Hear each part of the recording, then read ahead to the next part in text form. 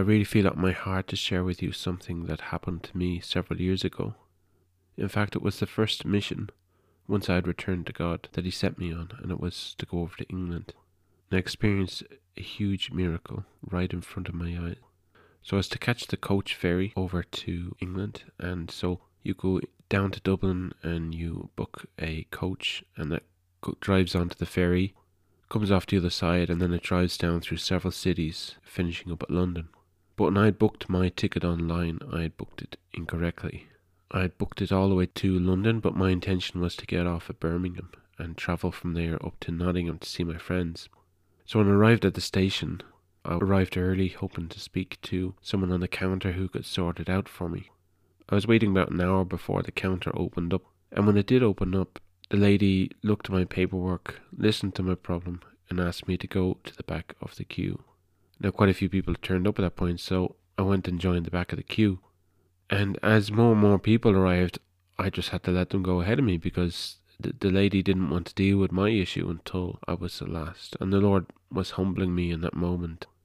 And at the end, anyway, she scribbled some stuff on my paperwork and let me go on board.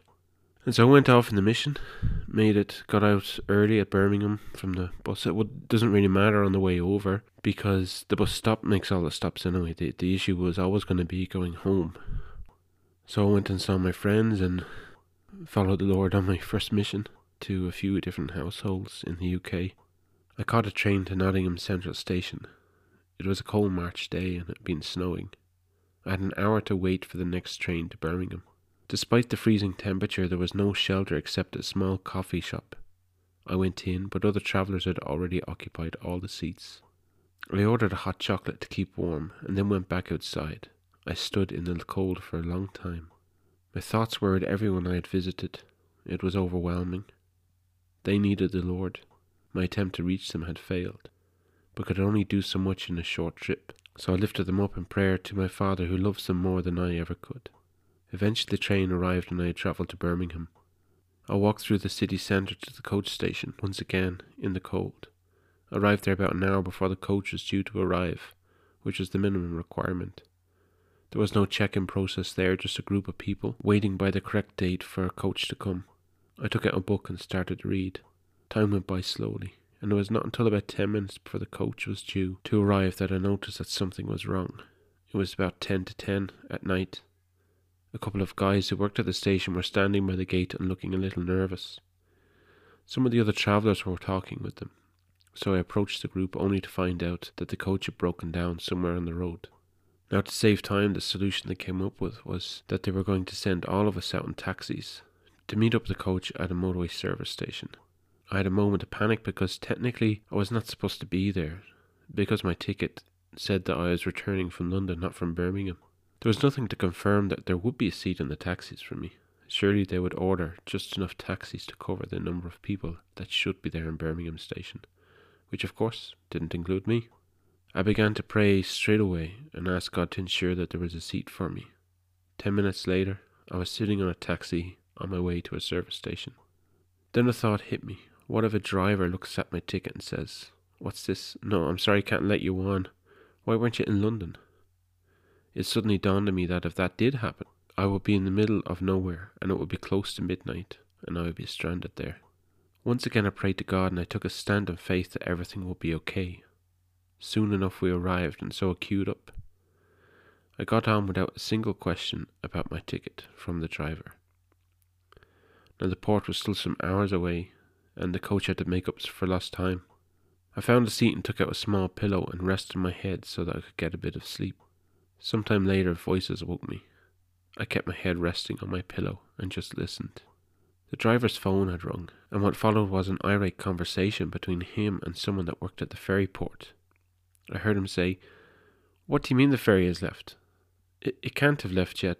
It's not even due to leave for another half hour." Followed by more talk. "What time is the next ferry? What do you mean 12 hours time? Why did the ferry leave? Oh, the winds were too high?" And the conversation carried on like this. I don't know about the other travellers on the coach. I was very aware, waking from sleep and hearing this problem, I was quite concerned because I didn't want to be stuck on the coach for another 12 hours. So once again I began to pray in faith. Within 5 to 10 minutes, we arrived at the port. The status of the ferry was unknown, but I prayed for two specific things. Lord, calm the winds. Lord, please bring the ferry back.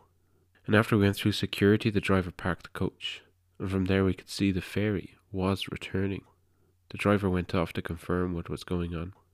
Within a half hour or so, we were all on the ship, and as I went onto the deck of the boat, an announcement came from the captain, and his words were, "Welcome aboard. Thankfully the winds calmed and the waves calmed, and we were able to return to collect you." It was just such a glorious moment to see God move mountains right before my eyes. I was on a high then, but then I realised later what I did wrong. You see, what God wanted me to do was to stand up on that coach. Before we ever knew that the ferry was coming back, He wanted me to stand up and in faith declare to those people that they're not to worry, that God is going to do a miracle. And if I had done that, people on that coach would have been saved. It was a humbling moment, but it was also a moment where I saw the Lord's wonderful power in action in a dramatic way for the first time. But the Lord has brought this back to my attention today for the prophetic significance. I feel like the traditional church versus the new move of God, there's a big difference. And the new move of God has already started. It's already on the boat and it's already left. But the traditional church has missed the boat, so to speak. So I have a message for the traditional church and a declaration. When you start to wake, you will start to pray. And when you become aware of the problem, you will begin to pray in faith over and over again, and access will be given. But don't be silent in your faith. Speak out and tell all who will hear it. Do not worry. God is going to calm this wind and the waves, and the boat is coming back, and you can still be on that journey. You can still be a part of God's new move. I woke up this morning with a Bible verse right there in my mind. Not the Bible verse words, but the reference. It's 1 Samuel 2:22. It says, "Now Eli was very old, and he heard about everything his sons were doing to all Israel, and how they were lying with women who served at the entrance to the tent of meeting." From there, the story goes on, of course, to talk about the judgment that's coming for his family. And in a sense, that everything was being defiled. Those who had been leading had defiled the meeting place. Eli had hoped to pass on the spiritual baton to his sons, and here they were, defiling the meeting place. And so God was just saying, that's just coming to an end. I'm going to start again with someone who seeks my heart. Last year, on my 40th birthday, I crossed what I call my River Jordan to claim the promised land for this generation. And there was many things that happened that day. I've shared about this before. But something I haven't shared about is what happened soon after that. It was just a few weeks after, and my eldest daughter was coming to visit with us. We all went back to the same place where I crossed the river. And there on the Promised Land side, if that's what you want to call it, we sat and had a picnic and a feast, and the girls went down and played in the water and so on. But there was a large gathering of young people there that day that weren't there the day when I was there. Now, it was a much warmer day and the sun had come out, but there was loads and loads of youth there. And not only were they just there, but they were diving off the path by the river into the deep water. But also they were climbing up onto this road bridge going over the river. And they were jumping down off this height, right down into the depths, with no fear at all. On the way home we went a different way, and something strange happened. The Lord brought us past a field which was on fire. The fire engines were there and everything. It was a field that was on fire, out of control. There was something that had gone wrong. At the time I wrote down this, that there was a door being opened to chaos. It's been sent to consume those who are receiving a double portion and those who walk on high places. And demons were gathering to make a sound to open a door of destruction. But a house of awakening will have its reward in the tabernacle, a field on fire. And the Hebrew word for field there, Strong's number 1251, barar, means an open field. But the letters symbolize a bet, a house, and then Resh, the awakening. So the field symbolizes a house that's awakening. So there's a door that the enemy is trying to open to destroy what's on the field and what's awakening in the house. But there is a door that God wants to open, which will far surpass anything the enemy is doing. Strong's number 1856, Dakar, to pierce through, to pierce him through, to thrust, to wound. And his letters symbolize a door to holiness, and a door being opened. It really means open up, you door, and let holiness awake. You see, the problem with Eli's sons was that they had not opened the door to holiness. Instead, they had opened the door to destruction. There was that key moment in time where they had to decide, or where their actions would decide for them. Were they going to turn to holiness, or were they going to carry on in their defilement? In that moment, there's doors working. And doors are so connected to time. If you think of appointed times, say the moment you were born was an appointed time that God ordained for you to be born. And that moment in time is stamped in history. It's not in your memory because, you don't remember that far into your youth, but it's stamped in the memory of your parents or of loved ones around you. So there's this time stamp, an appointed time where Eli's sons, whether by word or by action, they stood at this door. And the door was not off in some hidden city. It was right in the open at the tent of the meeting place. They were going down to a brothel to defile it. They were going to the Lord's house to defile it. And there's a huge, huge difference. It wasn't just saying to the Lord, oh, I'm choosing to sin. It was saying to the Lord, I'm choosing to sin and make a mockery of what you are doing. I had a dream last night, and in it I was going fishing with my dad. And there was this huge, elongated tunnel, all made of brick or stone, in an arch kind of shape. And we were walking along there. And we came to a point probably about halfway along the tunnel. And my father stopped, and there was what used to be a gateway there, but it had all been blocked up.